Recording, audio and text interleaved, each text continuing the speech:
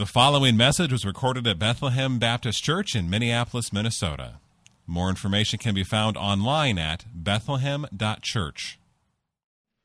Well, it's good to be together as we now look at God's Word, and a special thanks to our children in helping us lead worship this morning, engage in praising God, and it's a joy for us to partner together in discipling this next generation to love and know Jesus. Would you join me as we now pray and ask the Lord for help? Father, we want nothing more than for your glory to shine forth this morning. We want to see more of your Son, Jesus, so that we would be changed to become more like him. So open our eyes, open our hearts, and give us ears to hear, and show us your glory. We pray this in Jesus' name. Amen. A couple of years ago, when we first moved here to Minnesota, we invited this couple over, and they said, can we bring anything? Because that's what nice Minnesotans do. They always ask, can we bring anything when they get invited over? And so we said, sure. My wife said, bring a salad. And so we soon discovered that the word salad can have a few different meanings here in Minnesota. So they come over, and in the bowl, there are no green vegetables. There are no bell peppers, no artichoke hearts, no croutons, nothing that resembled a salad. In California, where we were from, a salad only referred to kind of a side dish that had green vegetables in it. So we were quickly initiated into what is called a Midwest Jell-O salad. And it consists, I think, of Jell-O and Cool Whip mixed together. I don't know if there are any other ingredients, and I'm sure some of you like it. This is not what we expected. And it's okay if you like it, and if you bring it to our home, we will eat it. But it was all fluff and no substance. It's not what we think of, at least my family, when we hear the word salad. It was just fluff and no substance. Similarly, when we come to Advent, when we celebrate the birth of Jesus at Christmas, there's a lot of people who just want the fluff without the substance. They want Christmas, but they don't want Christ. They want the joy and the decorations and the presents and all the fun things about Christmas, a few days off from work, but we don't want Jesus. We don't want all that religious stuff. Maybe we'll take the sanitized versions of the religious stuff. We'll take a nativity and that there were animals at the manger, and maybe you'll go and see a real-life nativity scene with real animals and real camels and real goats, and that feels fun and enjoyable. But we don't want all the hard things that Jesus said. We don't want the cross of Christ. We don't want all the things that Jesus said, like pick up your cross and follow me. We want the fluff and not the substance. That, unfortunately, is the state of our world today. And this morning's passage in Isaiah is one of the clearest articulations of the substance and not the fluff of Christmas. It's the crucifixion of Jesus, the suffering and the death of Jesus in the Old Testament. And it highlights the truth of the substitutionary atonement, that God suffered in our place. And this passage tells us why Jesus' birth is really important for us this morning. Without the death of Jesus and without the work of Jesus, without these truths that we'll look at this morning, there is no good news at Christmas. You get a Cool Whip salad, all fluff and no substance. And so what I want to argue for this morning is that the birth of Christ is good news only because it's inextricably connected to the life, death, resurrection of Jesus.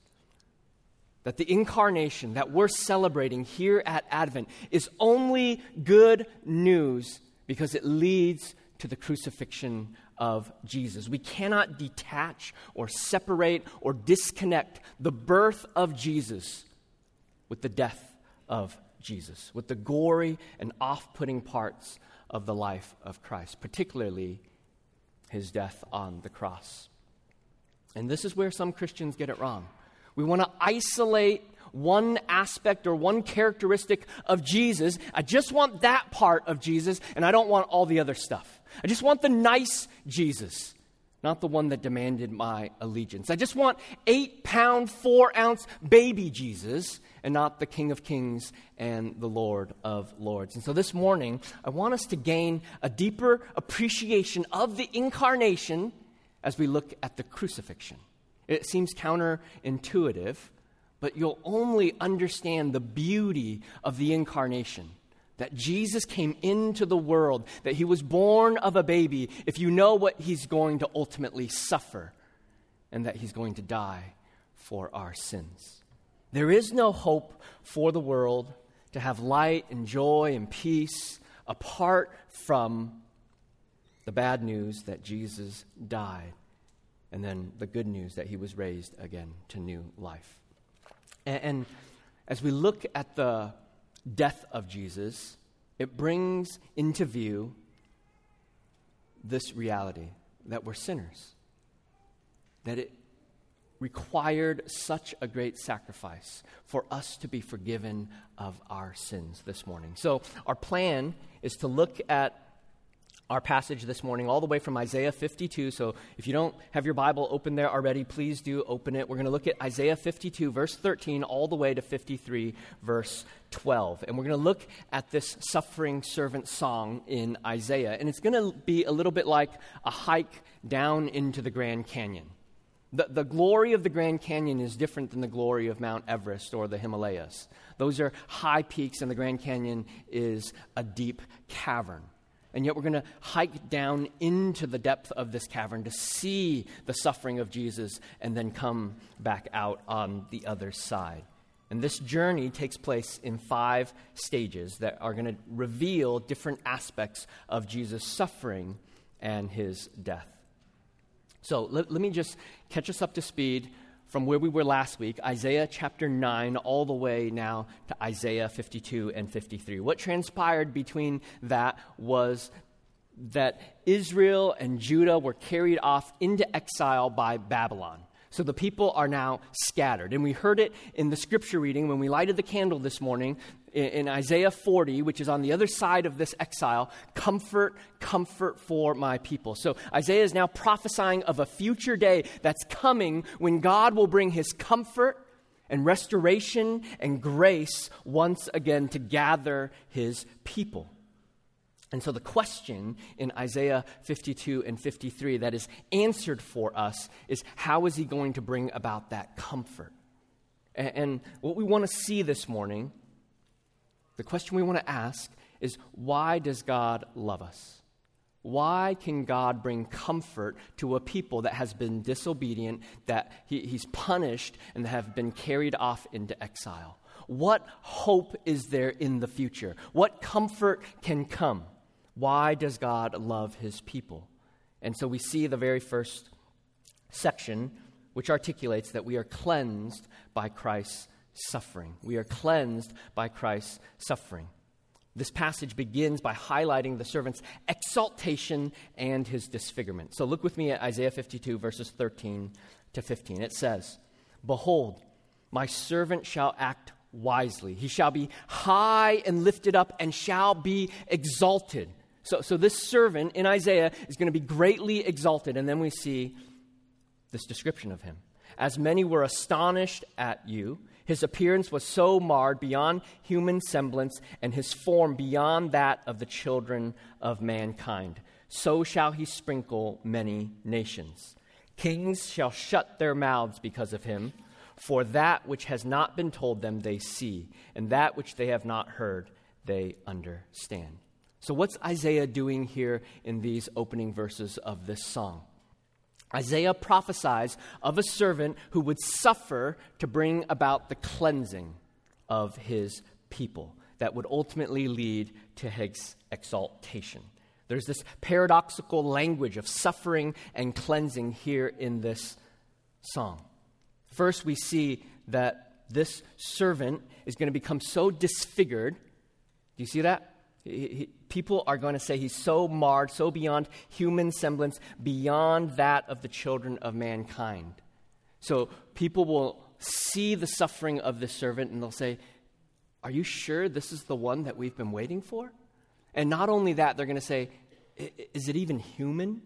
Because he's been beaten so badly. It's like when you drive by roadkill and you can't determine what animal it is. It's going to be that horrific, the sufferings of this servant. And this suffering is going to bring about cleansing. Because there's this phrase that he's going to sprinkle the nations. You see that in verse 15? So shall he sprinkle many nations. Now, it doesn't tell us what is being sprinkled, but throughout the Old Testament, there's this emphasis that blood is sprinkled to bring about cleansing. So it happens in Exodus, where God confirmed his covenant with Israel by having Moses sprinkle blood on the people to establish his covenant with them. That takes place in Exodus 24, verse 8. Or in Leviticus, the priest would sprinkle it on one who's now been healed of leprosy to show the people that he's been cleansed. That takes place in Leviticus 14:7. Or on the Day of Atonement, the priest would go into the Holy of Holies and they would sprinkle the blood of a bull on the mercy seat to show that blood has been shed so that the people could now enter into God's presence. So this sprinkling is cleansing and purification. And this suffering servant is going to become so disfigured to bring about the cleansing of the people. This is a little bit of a summary of the entire song itself. It's showing us here in the Old Testament, hundreds of years before Jesus would ever show up on the scene, that there is going to be a servant that comes who is going to suffer so badly to bring about the sprinkling of the nations, the cleansing of the peoples, so that he would be greatly exalted.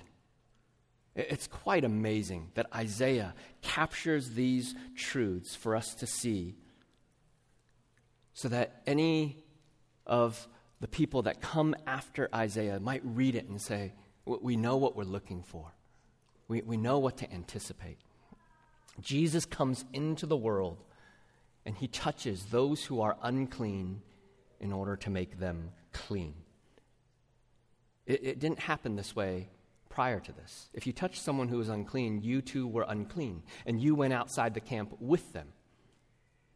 But Jesus comes in and everything changes. He touches those who are unclean and makes them clean. He purifies them. He cleanses them. This image of sprinkling is picked up in Hebrews 10:22, where it says, "Let us draw near with a true heart in full assurance of faith." Why can we come into the Holy of Holies? Because our hearts have been sprinkled clean from an evil conscience and our bodies washed with pure water. Jesus cleanses us so that we can come into his presence. Or Hebrews 12:24. It says that we have come to Jesus, the mediator of a new covenant, and to the sprinkled blood that speaks a better word than the blood of Abel. Jesus' suffering would lead to our cleansing. This morning, are we stunned by the incarnation? The incarnation, the birth of Jesus, set in motion Christ's sufferings that would be for our cleansing. It's like you're taking a walk in the woods and you get sprayed by a skunk. And no matter how much you want to wash the stink off of you, however many showers you take, however strong of soap, you can't get the stink off. But only something more powerful can come and remove the stink. And so it is with Jesus. We were all covered in the stink of our filth and our shame and our guilt. And only the suffering of Jesus come in would cleanse us so that we would be made clean. Only the complete and terrible mutilation of God himself would be sufficient to cleanse us. This tells us two things this morning. Our sins are terrible and heinous against the infinitely holy God. And yet there is indeed good news of great joy for all the people, because Jesus has come in to address our sin. We are cleansed by Christ's suffering. Now let's look at the second section. We're accepted through Christ's rejection. We're accepted through Christ's rejection. Isaiah 53, 1-3. We get two rhetorical questions. Who has believed what he has heard from us, and to whom has the arm of the Lord been revealed? For he grew up before him like a young plant and like a root out of dry ground. He had no form or majesty that we should look at him. He was despised, and no beauty that we should desire him. He was despised and rejected by men, a man of sorrows and acquainted with grief. And as one from whom men hide their faces, he was despised, and we esteemed him not. So the first thing we see is that this servant is like a young plant that grew up out of dry ground. So Pastor Dan referred to this earlier. Isaiah 11. There's this shoot that comes forth from the stump of Jesse, this Davidic king in Isaiah 11. This servant is that same person. And he's going to emerge from dry ground. So this is the opposite of nice, fertile soil, which means that he's not going to come from prestige or fame or money or royalty, but rather from humble beginnings. And this servant would have an unimpressive appearance and form, we're told. So this is contrasted directly with how Saul and David were described in the Old Testament. You remember what Saul looked like? Well, none of us seen him, but you remember how he's described? He was a foot taller, a head taller than everybody else, and he was so handsome that there was not a man more handsome than he. He was the best-looking guy in the room. Or David was described as ruddy, beautiful eyes, and handsome. These are guys who looked the part, and the people loved to follow them because everyone loves. It's just human nature. We want to follow someone who looks the part. They looked like kings. And yet Jesus is what we're being told. He doesn't come from royalty. He was unimpressive. He didn't show up with muscles like The Rock, but he was unimpressive, that you wouldn't want to look at him. In fact, you might even be able to say he was unattractive, that you might look at him and not pay him a second look, because there was not much to look at. Why was Jesus unimpressive physically? Why did he not look like a king? Because he had to be rejected for us. We don't get accepted until Jesus gets rejected.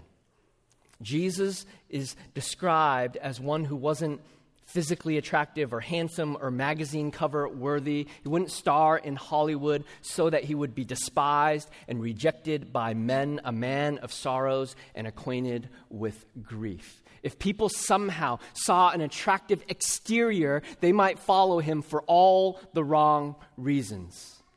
And so God made it crystal clear. And this rejection that Jesus experienced is drawn out in the New Testament again and again for us.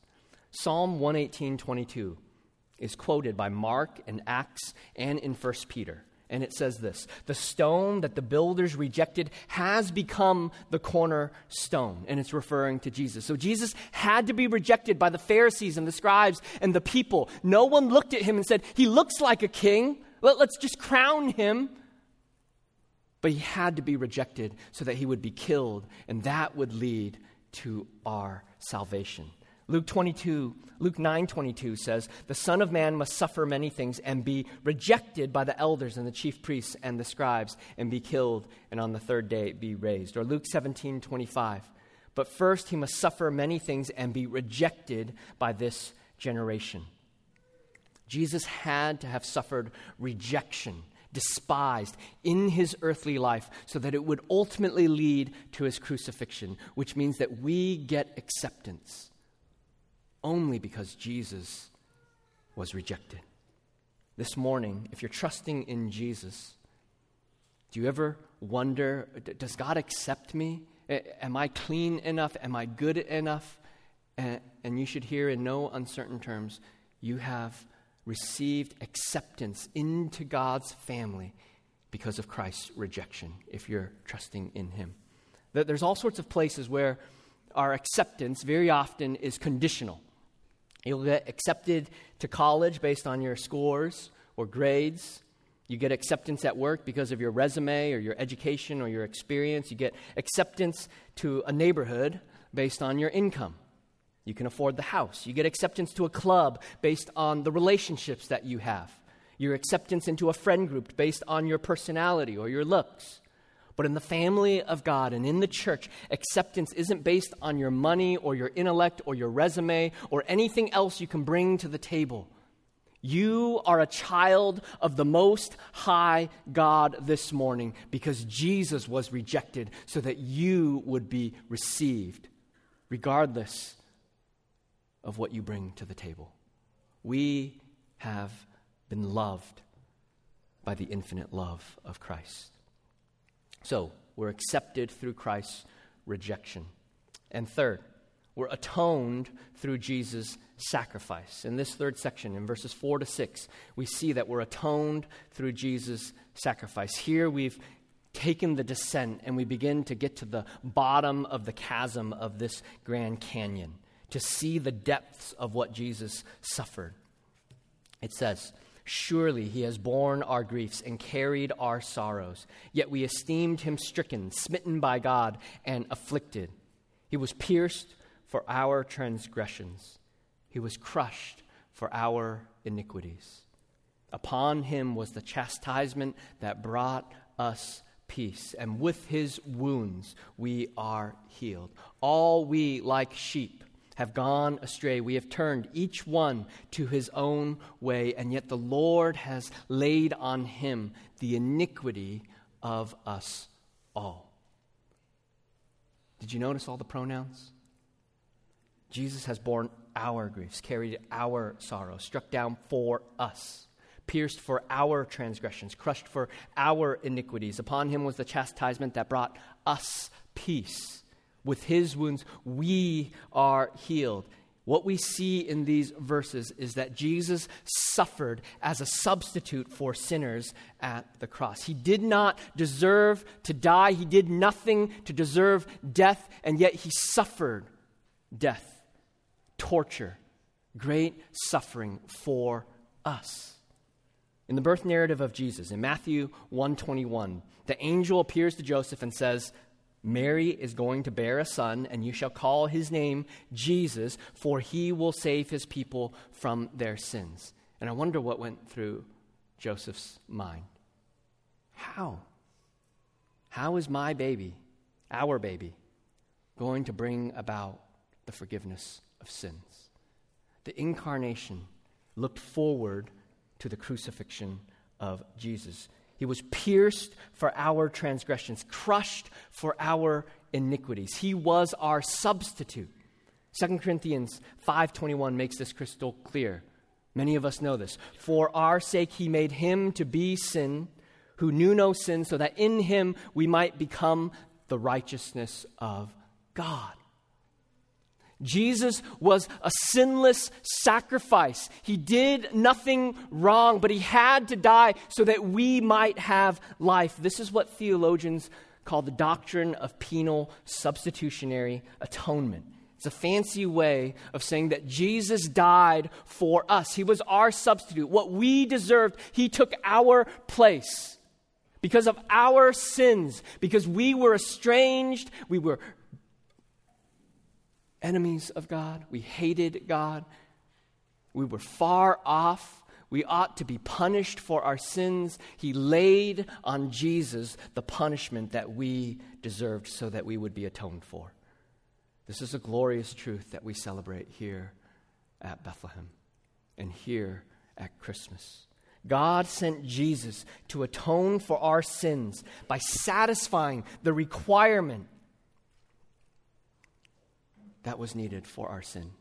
He was punished so that we would not need to be punished. We're forgiven through Jesus' sacrifice. This was to show God's justice and righteousness. Isaiah tells us that the problem is that we're all like sheep, each one wandering off in 1,000 different directions, and each one turning to his own way. We all do what is right in our own eyes. We all try to be self-justified. We dishonor and disrespect God. But the stunning news of the incarnation is that Jesus has dealt with our sin by giving us a substitute. Forgiveness of sins and atonement is available to all those who will believe and trust in Jesus this morning. Anyone who is guilty can come to Jesus and find forgiveness.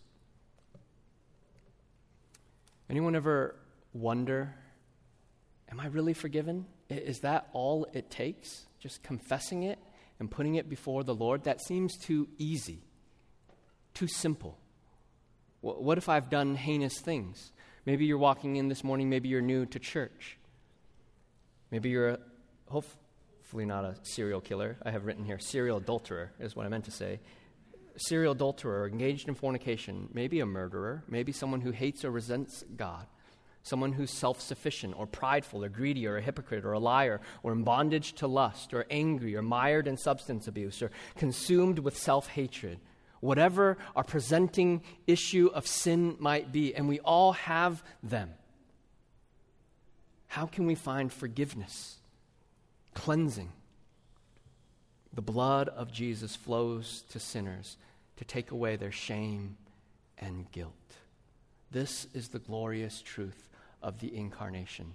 How can light break into the darkness, a world dwelling in deep darkness? How can good news of great joy come for all the people? Jesus came by his grace through the mission of God in order to take the punishment that we rightly deserve, to be a substitute for us as the Lamb of God. We are atoned through Jesus' sacrifice.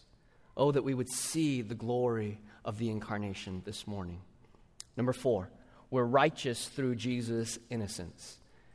In this fourth section, we begin to traverse across the bottom of the Grand Canyon to further see the beauty and the magnificence of what God has done. Verses 7-9, it says, "He was oppressed and he was afflicted, yet he opened not his mouth. Like a lamb that is led to the slaughter, and like a sheep that is before its shearers is silent, he opened not his mouth. By oppression and judgment he was taken away. And as for his generation, who considered that he was cut off out of the land of the living, stricken for the transgression of my people, and they made his grave with the wicked and with a rich man in his death, although he had done no violence and there was no deceit in his mouth." What we see in this section is that Jesus was indeed innocent. And he had to be innocent in order to be the blemish-free, the spotless Lamb of God. Jesus' mission was to lay down his life for us.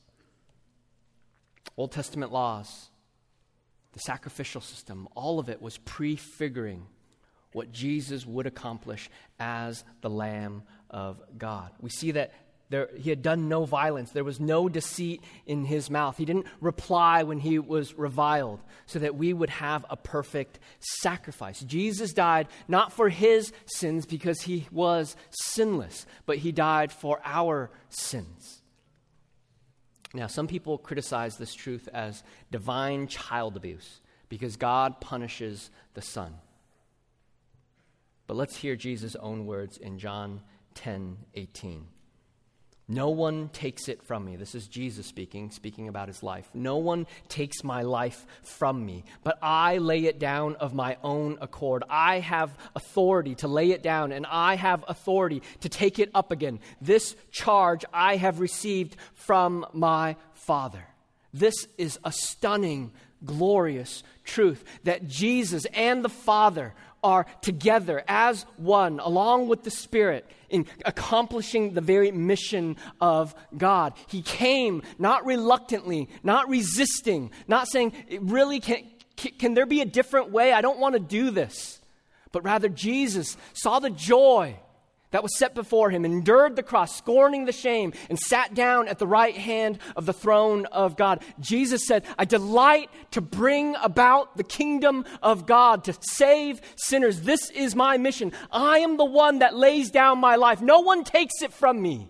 This is not against my will, but I do as the Father has called me to do." Jesus delights to save sinners. Are there any sinners in the room here this morning that need salvation and forgiveness of sins? Jesus calls you to come, and he delights to love his people.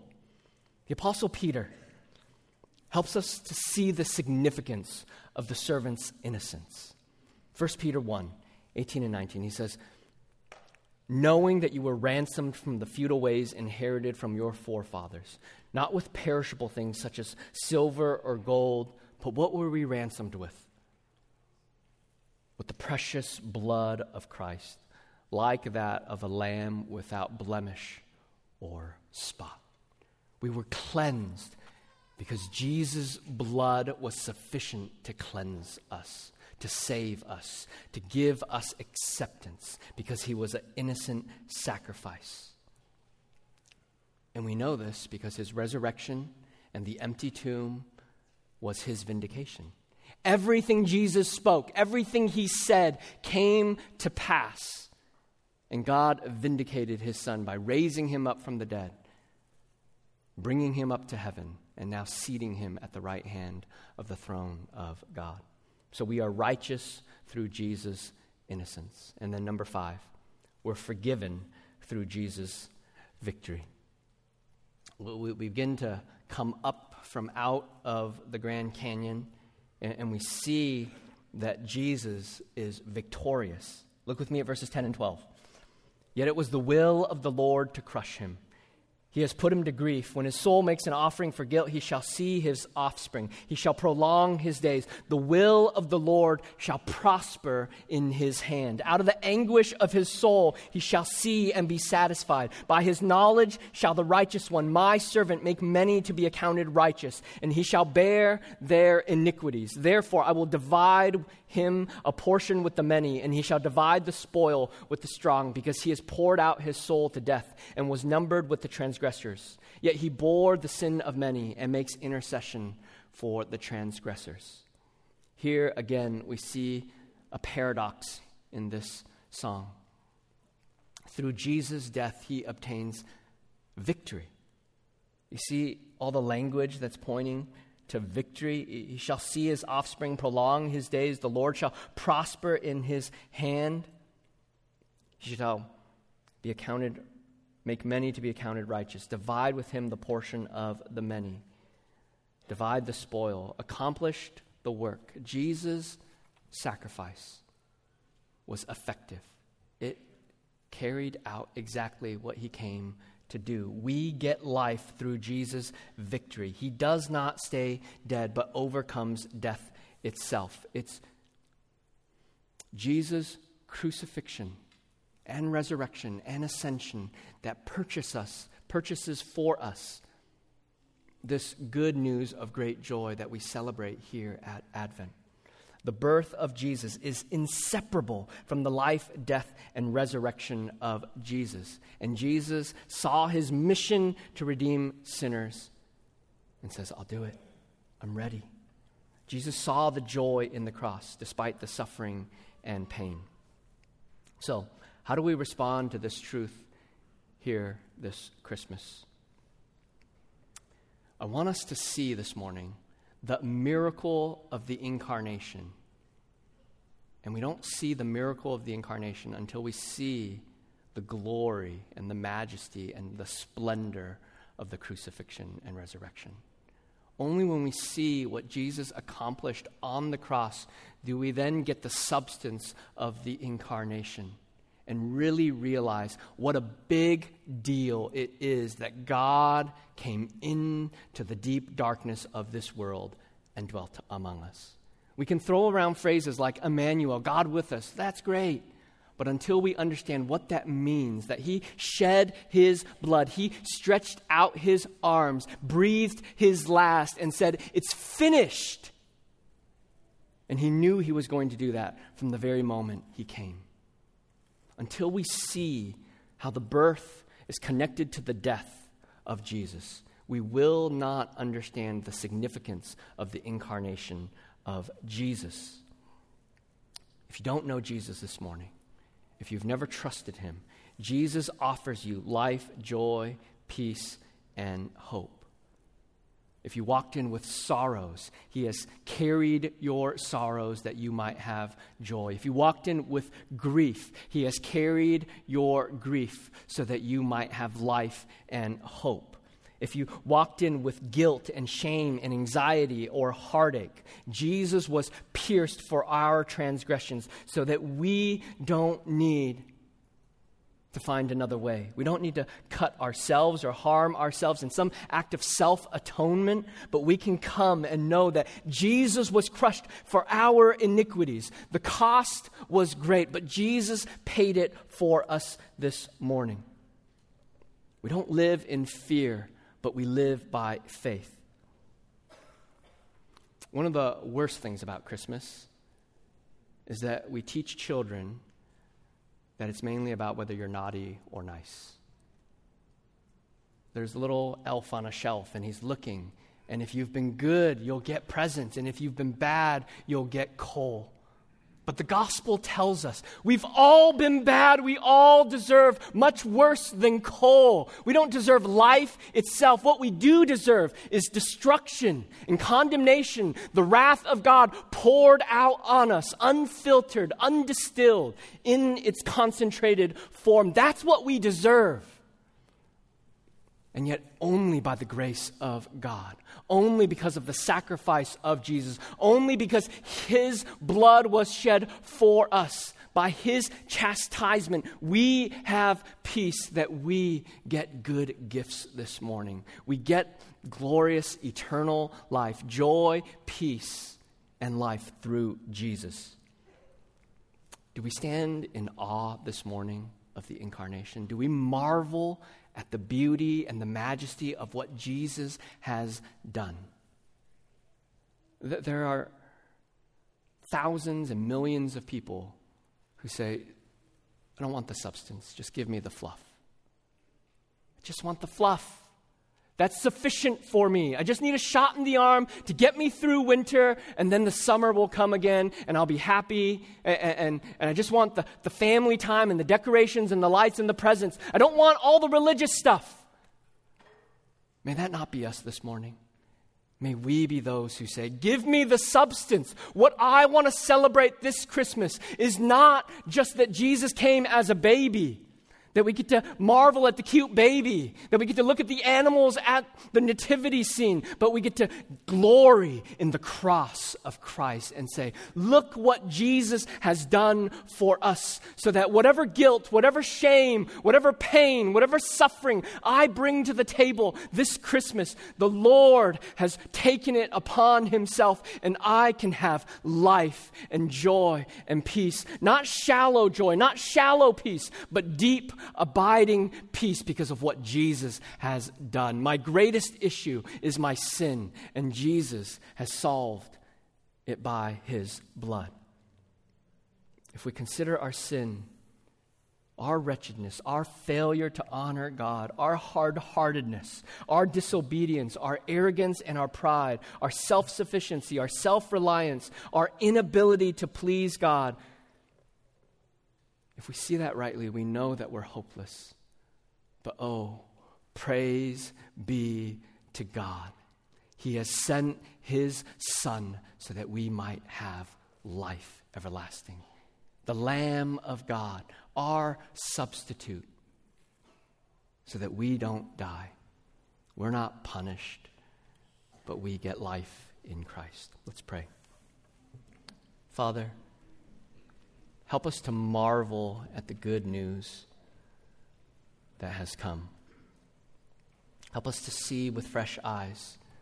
Help us to take hold of the substance of the incarnation. Help us to see your glory afresh. And for those who've never seen it this morning, we pray that they would see it this morning in a saving way. We pray that in Jesus' name. Amen. Thank you for listening to this message from Bethlehem Baptist Church in Minneapolis, Minnesota. Feel free to make copies of this message to give to others, but please do not charge for these copies or alter their content in any way without written permission from Bethlehem Baptist Church. For more information, we invite you to visit us online at bethlehem.church or write us at 720 13th Avenue South, Minneapolis, Minnesota, 55415. Bethlehem Baptist Church, spreading a passion for the supremacy of God in all things, for the joy of all peoples, through Jesus Christ.